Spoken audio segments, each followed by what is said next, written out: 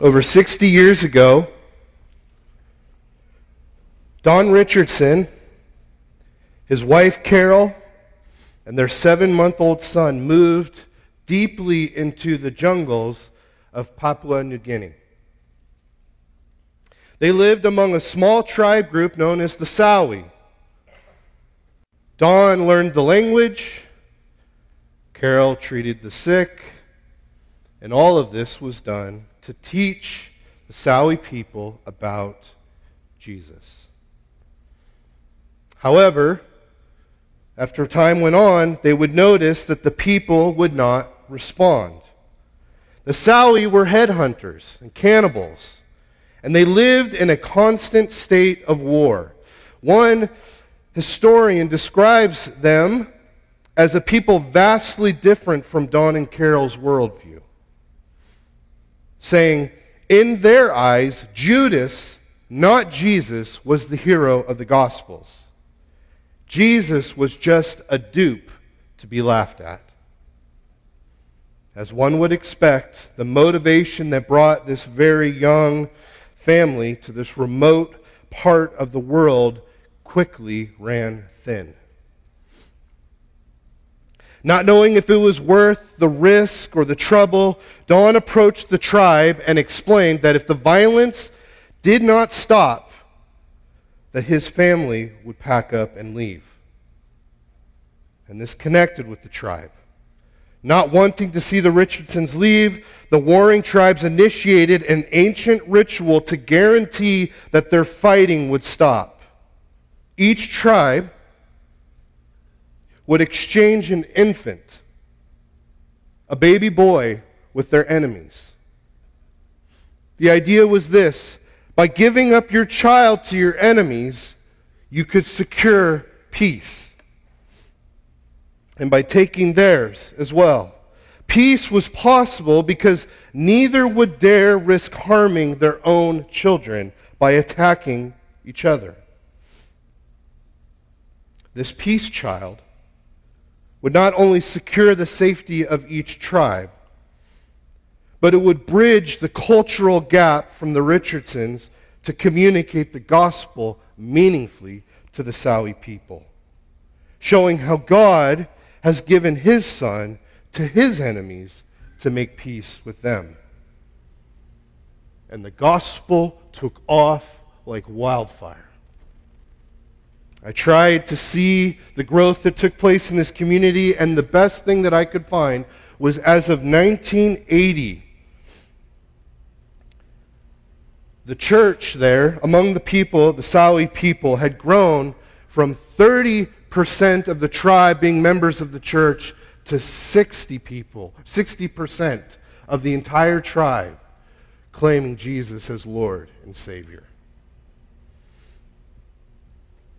In our day-to-day lives, we may not be under the threat of headhunters or cannibals, but the obstacles we do see and feel, they are all too great for us. And like the Richardsons, we must remember that the obstacles are never, ever, ever too significant for the gospel to overcome. If you're anything like me, you could think of 100 reasons not to share the gospel with those around you. Today, I want us all to know that overcoming this barrier is far more simple than we all might think. It's simple because it's something that we should be and are already doing anyway. It's simple because the reason and the result of all our evangelism is for one reason and result alone, and that is worship. Please turn to Psalm 117. The psalmist cries, "Praise the Lord, all nations. Extol him, all peoples. For great is his steadfast love towards us, and the faithfulness of the Lord endures forever." Praise the Lord. Let's pray. Lord, as we come to you this morning, I pray that you would help us to see with precision, to see so clearly in our lives how a love and a joy and a fascination in who you are can explode into many, many gospel preaching and sharing opportunities. Lord, help us to see this morning. Guide us as we engage with the text, Lord, and please help me. In Jesus' name, amen. In order to understand that worship is the reason and result of evangelism, we must first know that the goodness of God is designed to be known and praised everywhere. Not just here, but everywhere. This morning's passage points us to this most important and basic gospel sharing principle. That the God we are sharing, which we aim to introduce people to, is worthy of all our praise. He is worthy of all our affection and joy. He is worthy of our obsession and focus. He is worthy of time. He is worthy of our endurance. He is worthy of these and everything else that we have. The underlying issue of these two verses is simply, how could we possibly imagine appealing to those who don't know our God if we do not first ourselves find ourselves completely amazed at who He is? How could we do this? The implications for how we think about sharing the gospel with the world around us are firmly rooted in our love and amazement for Christ. We share the gospel because we love the central figure of the gospel, namely Jesus Christ. Even more, we share the gospel because we know that the goodness of Christ is not just for us alone, but it's designed to be cherished by the nations and all people groups all over the globe and throughout all of history. The psalmist cries to the tribes of the earth to celebrate the one they have not heard of. These implications are incredibly forward-thinking. As Calvin puts it in his commentary on this, he says, God shall not be praised everywhere by the Gentiles because the knowledge of His character is confined to a small portion of land in Judea, but because it will spread over the whole world. That is, the most logical step of knowing the beauty of our God is not to hide it under a bushel, as the song goes, or to keep it confined to our happy, comfortable circles. It is to expose the whole world to it. One of our biggest obstacles to sending the gospel out is that we expect the world to come into the church to hear it. Brothers and sisters, this is completely a controllable thing. We can do something about this mistake. We can recognize that the world is not usually going to come here. But we can go to them.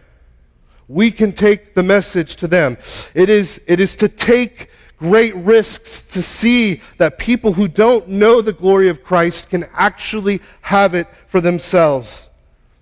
And those risks, they are worth taking, even if they are risks in the workplace, or in the school parking lot, or in the gym, or in that weird holding cell at the gymnastics place that they shove all the parents in. It is even worth that great risk to cross that mighty chasm we call the driveway to talk to our neighbors. All of these and many more are all risks that we can and must take to see the gospel go and the nations praise Jesus. But we must take them not out of duty, not because we have to, not because Jeff Palin or anybody else is sitting up here telling you to do it. That's not why.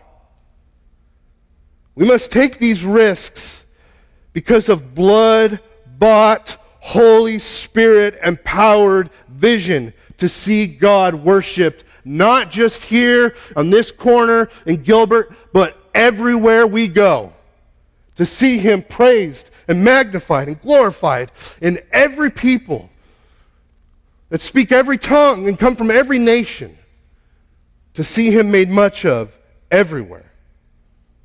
And we can know this, particularly in this passage, because of the two phrases used. In verse 1, the author commands, he says, "Give praise to the Lord, every nation."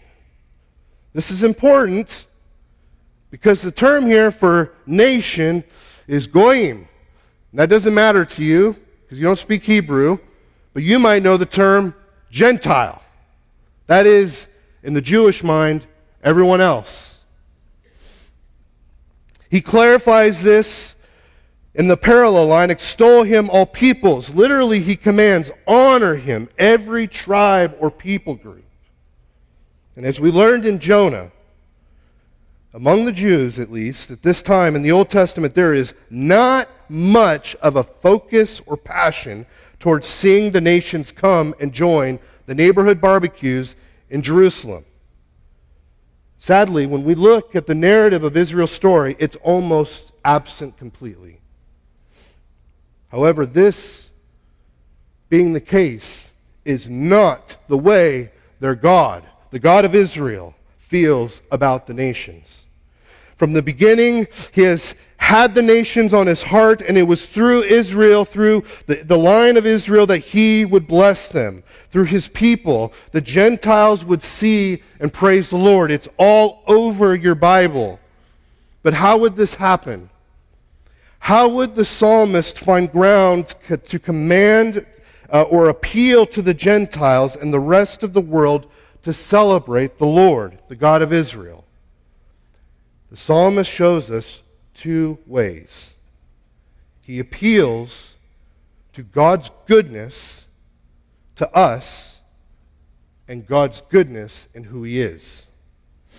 The first is seen in the beginning of verse 2. "For great is the Lord's steadfast love towards us." And so, what we do is we share with the nations. When we worship, when we celebrate Jesus, and we move to see all the nations celebrate Christ, one of the first things we do, according to the psalmist, is we share how great the Lord is to us. We accomplish this aim to see God adorned everywhere by worshiping him ourselves. That is, we go first, and as we go, we share how great he is, how great he has been to us. We tell people who don't know his goodness what we know firsthand. What we know firsthand is never a small thing, and it is powerful when you speak to someone who doesn't know for themselves. It is the stuff that leaves us in amazement and admiration when we hear testimonies of the way that the Lord has changed lives all around us. For the psalmist, this is summed up in a small line composed of only 4 Hebrew words that take an entire history of the people of Israel to unpack. He says, "For great or mighty is his steadfast love towards us." The phrase steadfast love is a common thing in our reading of Scripture. It's often in the Psalms and many other places in the Old Testament. And if you think about what it conveys in English, it gives the sense that God's love remains strong and enduring. These things are true. But more can be conveyed than this, and it certainly means more to the people the psalmist represents. The phrase comes from a sense of loyalty. The kind of loyalty that comes or is found only within a family circle or among those who have covenanted together. We know what this means. This is the kind of thing that keeps parents up at night when their children are out late. This is the kind of thing that will make you drop everything you're doing to run and to help a friend in need. This is the kind of thing that reminds us that blood is thicker than water. that causes us to forgive and forgive and forgive and forgive and forgive. The psalmist is not just citing God's super great love. No. He is identifying, he is recalling in the history of a stubborn people. He is thinking about God's patience, his kindness, his ever-present deliverance, which on their own are great, but is special and important to them particularly because those things always come in the context of their unfaithfulness. When they drop the ball and the Lord's there with his mercy, that's steadfast loving kindness. When he's always there to pick them up in their filth, that's steadfast loving kindness.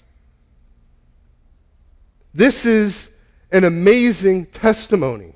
It is a testimony of a people that can look back at who they are and the way that they've been formed, and they can say, wait, what about that one time? Nope, he didn't abandon us there. Well, what about that? That was pretty bad. Nope, he didn't abandon us there. Well, do you remember that one time when we were up against? Nope, he delivered us there. Yeah, but what about that failure? Yeah, but he taught us so much there. He has never left them. He's always been with them. Because he loves and is committed to his people. And this testimony reigns, and it is loud, and it rings through the ears of the nations. And that is the testimony. Because like the psalmist, when we think about this testimony of loving kindness, endurance, and patience in the midst of our unfaithfulness, you should hear the bells ring in your ear reminding you of the goodness of God towards us. Brothers and sisters, we know this kind of love and patience ourselves. It is not distant. He is good to us. And we too, as his people who know this, can make this appeal because of no doing of ours. But he chose us and caused us to be born again. And that is an amazing thing that none of us can comprehend. There is no context in which someone calls somebody out of faithfulness to be his people. We are all called out of rebellion. We are all called out of our own ways, out of our own preferences. We are all called out of our disobedience and our dismissing of his ways and overriding of his statutes. All of us who know Jesus personally are called out of wickedness. So we too know the steadfast loving kindness of the Lord. If you want, we as individuals, and certainly as a congregation, can look, this is an amazing thing. We can look to the world around us, down the street, across the globe, wherever. We can look to the world around us, and with one humble voice, we can say, if you want to see a good reason to see and savor Jesus Christ, look at us. Look at how good he is to us who have rebelled, to us who can't seem to learn, to us who seem to draw on grace all so often. Look at us who know who the Lord is and knows that there is something profound about his continued goodness towards us. About being able, no matter what our background is, to know that we truly have no business being in God's family, simply except for the fact that we are. We find ourselves here. We're here. Not because we were born into it, not because our family drug us to church, but because something changed, and that was by the doing of the Lord. And so when you tell people, if you want to think about all the obstacles that will get in your way to think about how we share the good news of Christ, just start with the easy stuff. Run through the list of the amazing works that you have and that I have experienced in my own and your own life, seeing what God has done and how good He is to us, brothers and sisters. Secondly, when we think about a vision for seeing Jesus worshipped everywhere, we share how great He is. We talked about how good He is to us, and now we're looking at the next point, which is how great He is. Seeing Christ worshipped everywhere happens when we simply can tell people how good God is everywhere we go. It's that simple. He certainly is good to us, and that's no small thing, but we should not take too lightly that He is worthy simply because of who He is. He is worthy of everything we have because He speaks and worlds come together. He is worthy of our awe because He commands the storm to settle down like a dog. He is worthy of praise because He exists without dependence or anyone or anything. He lacks absolutely nothing, and in Himself He is absolutely satisfied. He is worthy of worship because He is the same yesterday, today, and forevermore. And we do not have to worry that He will change His mind regarding His love for us or that He will give up on His plan. No, we can count on Him because there is no change in the Lord. He is worthy of our praise because He is holy like no other. He is holy like no other. Sin and corruption cannot survive in His presence because His holiness will not be compromised.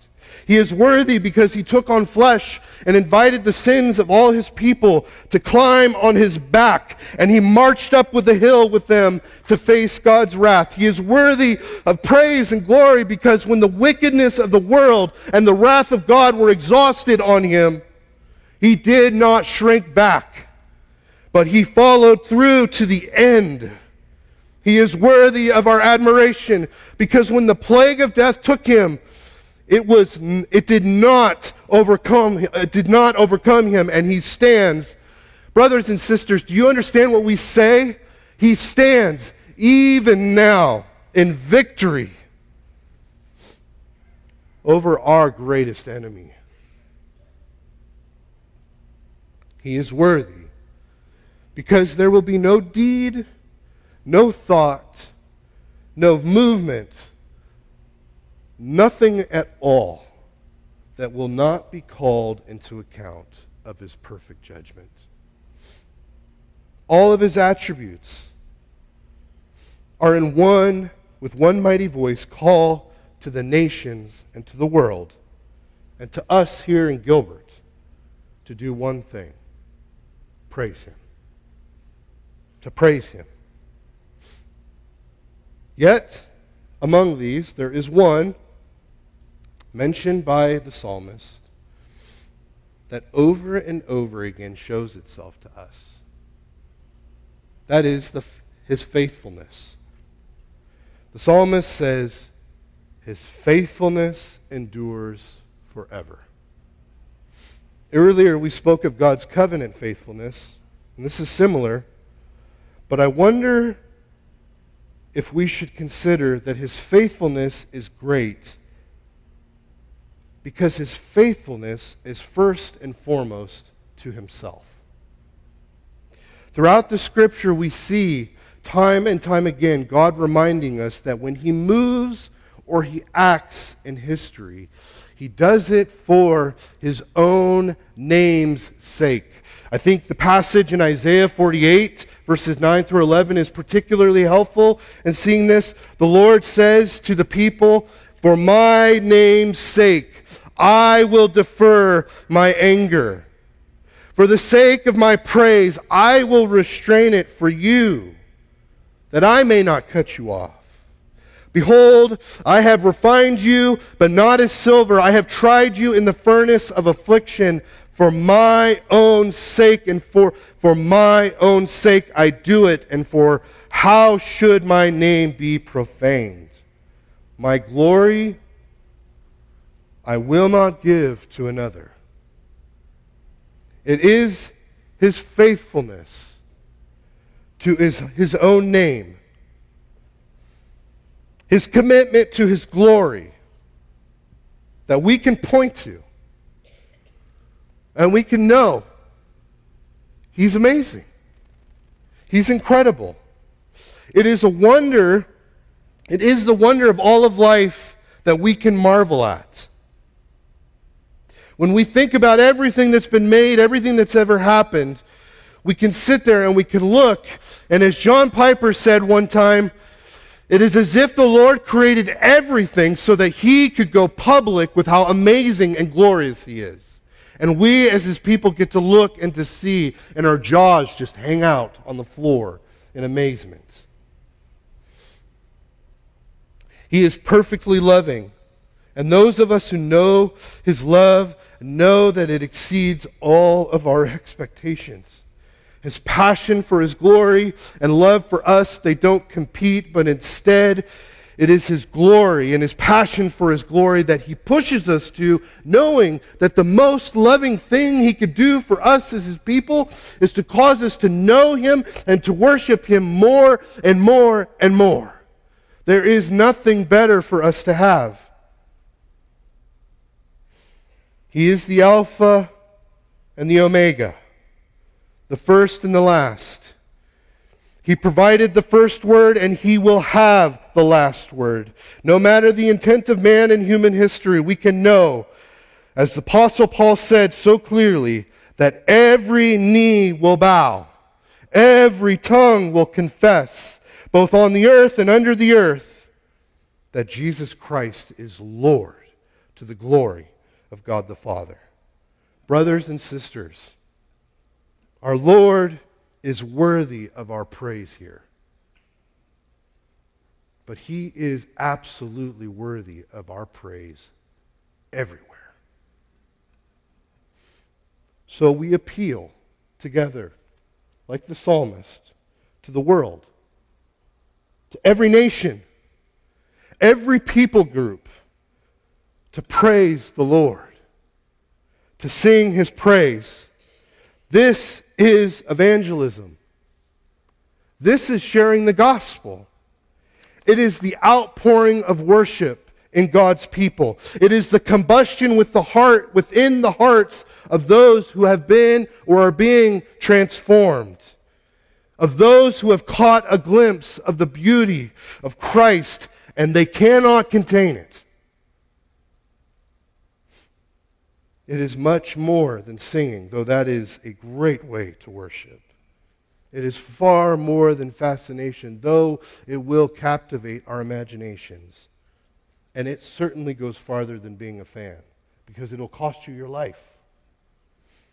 Worshiping the risen Christ, being fixed on Jesus, is about having a global vision for seeing the glory of Christ celebrated, not just in heaven one day when we get there, but everywhere, here and now. It is God's good pleasure to see this mission done by people like you and me. All sorts, from all kinds of backgrounds, with all kinds of problems and needing all kinds of grace. It is his good pleasure.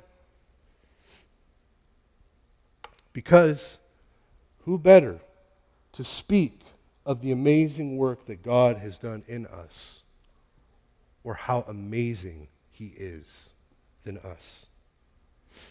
We do this as a church in two primary ways. Two ways that you can leave this room this morning and you can put into action immediately. The first is we tell everyone we can about Jesus and what he has done for the world. He has paid for his people's sins by suffering and laying down his life for them, for sins that he did not commit. How 3 days after his death, he came back to life, demonstrating that he had satisfied the judgment of God towards his people. How the Spirit of God will transform all of us who believe into his image. This series that we've been doing, talking about evangelism, has been simply designed to encourage all of us to take this seriously and to be encouraged to go and to share Christ with others in faith, right? Trusting the Lord that people will respond and to be encouraged to move in faith. There are numerous ways for us to do this as a church. We can invite neighbors over to our homes, or we can go to their homes. We can make moves to build meaningful relationships with people we interact with in our normal routines. We can invite people to church or youth group or small groups. If you have a heart for the nations, there are actually people in this congregation who would love to connect you with international students that come in every year on the campus of Arizona State. Right here, in the same room. There are far more ways to tell the world about Jesus than there are obstacles that we will find in our way. The second thing that we can do is we, as a church, look at places that do not have sovereign grace churches, and by God's grace, we plant them. We don't just talk about evangelism, but we take risks to see it happen in places where it's needed. This goes further than a pastor and his family packing up their things and moving. This is a church-wide effort. It is a family ordeal. This is where families that are in the pews now or elsewhere or that are part of this church consider deeply what it is to leave Gilbert and to go where the gospel needs to be shared in communities like the ones you're in even now. And today marks a significant milestone in this effort for this church. 10 years ago, on this Sunday, John Payne and a handful of families that are tied to people in this room, and many of you, they packed up their stuff, they moved to a suburb of Austin, Texas, and they planted Redemption Hill Church. Though once a little church plant with just a few people, God has since powerfully worked through people just like you and me. And now there is a community that is learning who Jesus is and what it is to be fixed on him. We have a short video clip to show you from John. Good morning, Center Church. If we haven't met, my name is John Payne. I'm the lead pastor of Redemption Hill Church in Round Rock, Texas, on the north side of Austin.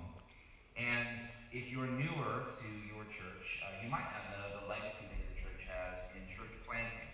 But before I was the lead pastor at Redemption Hill, over 10 years ago, I was the pastor on staff there in Gilbert with Rich and some of the other men on the pastoral team. And we felt the call of the Lord to plant a church. And 10 years ago, your church in Gilbert sent out a church plant team of 6 families, including myself, my wife, and our 3 children at the time, to start Redemption Hill Church on the north side of Austin. And this Sunday, we are celebrating as a church our 10-year anniversary. And we wanted to express our gratefulness to you as a church, and in particular, those members that remember those days, remember our send-off, and prayed with us and sacrificed to send dear friends and loved ones, even in some cases children, to go and plant this church. God has been overwhelmingly good to us and has fulfilled all of the hopes that we had in seeing this church grow and be established and now be a community full of life, preaching the same gospel that you preach just here in Austin. So as we celebrate our 10-year anniversary, I want you to know as a church that your sacrifices and your faith and your dedication to church planting and your commitment to the spread of the gospel has made a difference in our community. Most of you won't be here on Sunday, although I have heard that a few friends are going to be with us. But you will be happy to hear that many, many, many people, hundreds of people, are now gathering together Sunday after Sunday, singing the same songs and loving one another in the same way that we did all those years together in Gilbert. So on behalf of our church, Redemption Hill, on behalf of our pastors, on behalf of the new members that have joined us in the last 10 years, on behalf of the many people that have seen this church made a profound difference in their life, thank you. Thank you on behalf of Redemption Hill. It is a joy to be partners with you in our broader family of Sovereign Grace churches. It is a joy to send back to you our gratefulness, our affection, our love, and to just express together the joy we have of seeing even more churches planted in the future. So from all of us here at Redemption Hill and Round Rock, to you at Center Church in Gilbert, we love you, we are grateful for you, and we can't wait to see you again sometime soon. God be with you. Amen.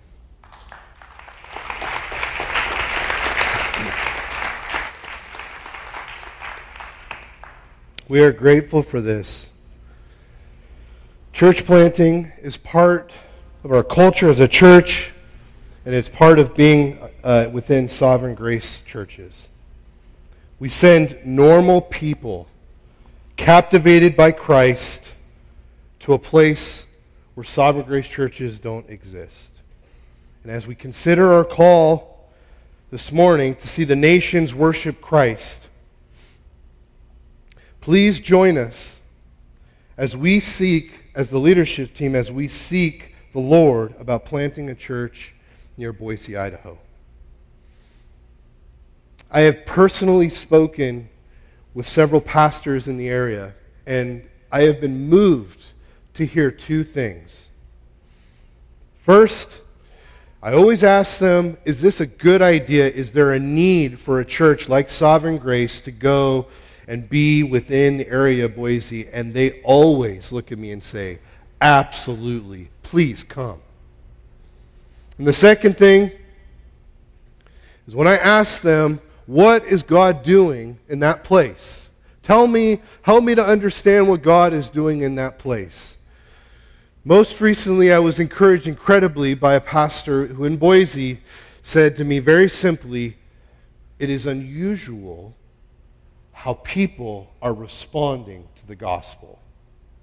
They are preaching the gospel to people who have almost no church background, no biblical background, or they are devastated when they see the things they've put their hope in crumble. And when they hear the news of redemption that comes in the blood of Christ, they are wanting to see Christ change their lives. Brothers and sisters, would you please join the leadership team in praying fervently that we would be able to have a piece of that pie, that we would be able to join in those churches to see the gospel grow and see disciples made in Boise, Idaho, and the surrounding areas. Please join with us. We need people. We need families, single men, women, senior saints, youth. We need people who want to help others like themselves meet Jesus and see his beauty. People who have a vision for new communities to become fixed on Jesus. We ask as a team that if you love and cherish what God is doing here at Center Church Gilbert, that you would pray for guidance and wisdom on how we can see that very same mission in the Boise area. Please pray for the leadership team and the regional leaders as we seek wisdom and instruction from the Lord in these things. Center Church, we have a story to tell. There will always be obstacles to sharing what we have. Even more, we will always have a Savior who loves us dearly. When we share our love for him, we will see our obstacles go from mountains to molehills. Not because we're special or clever, but because we have a great God who is worthy of all our praise. There is a world around us, outside our doors, that is waiting to meet him. They're waiting to meet him. Let us call them to join in the chorus and praise the Lord God with us. Pray with me.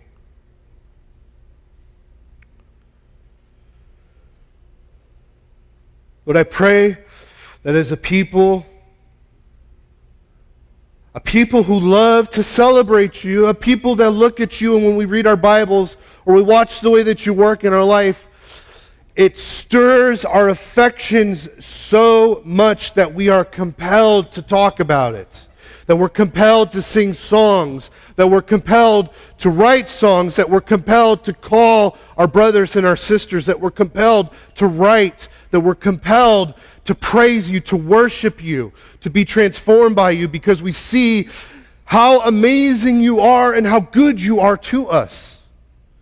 God, I pray that as a people, evangelism, sharing the gospel, taking the gospel to the nations, would simply be the fullest expression and purpose behind our worship.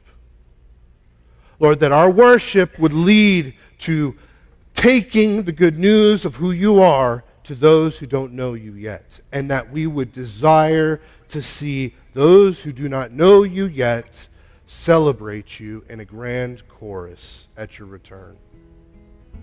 Help us, Lord.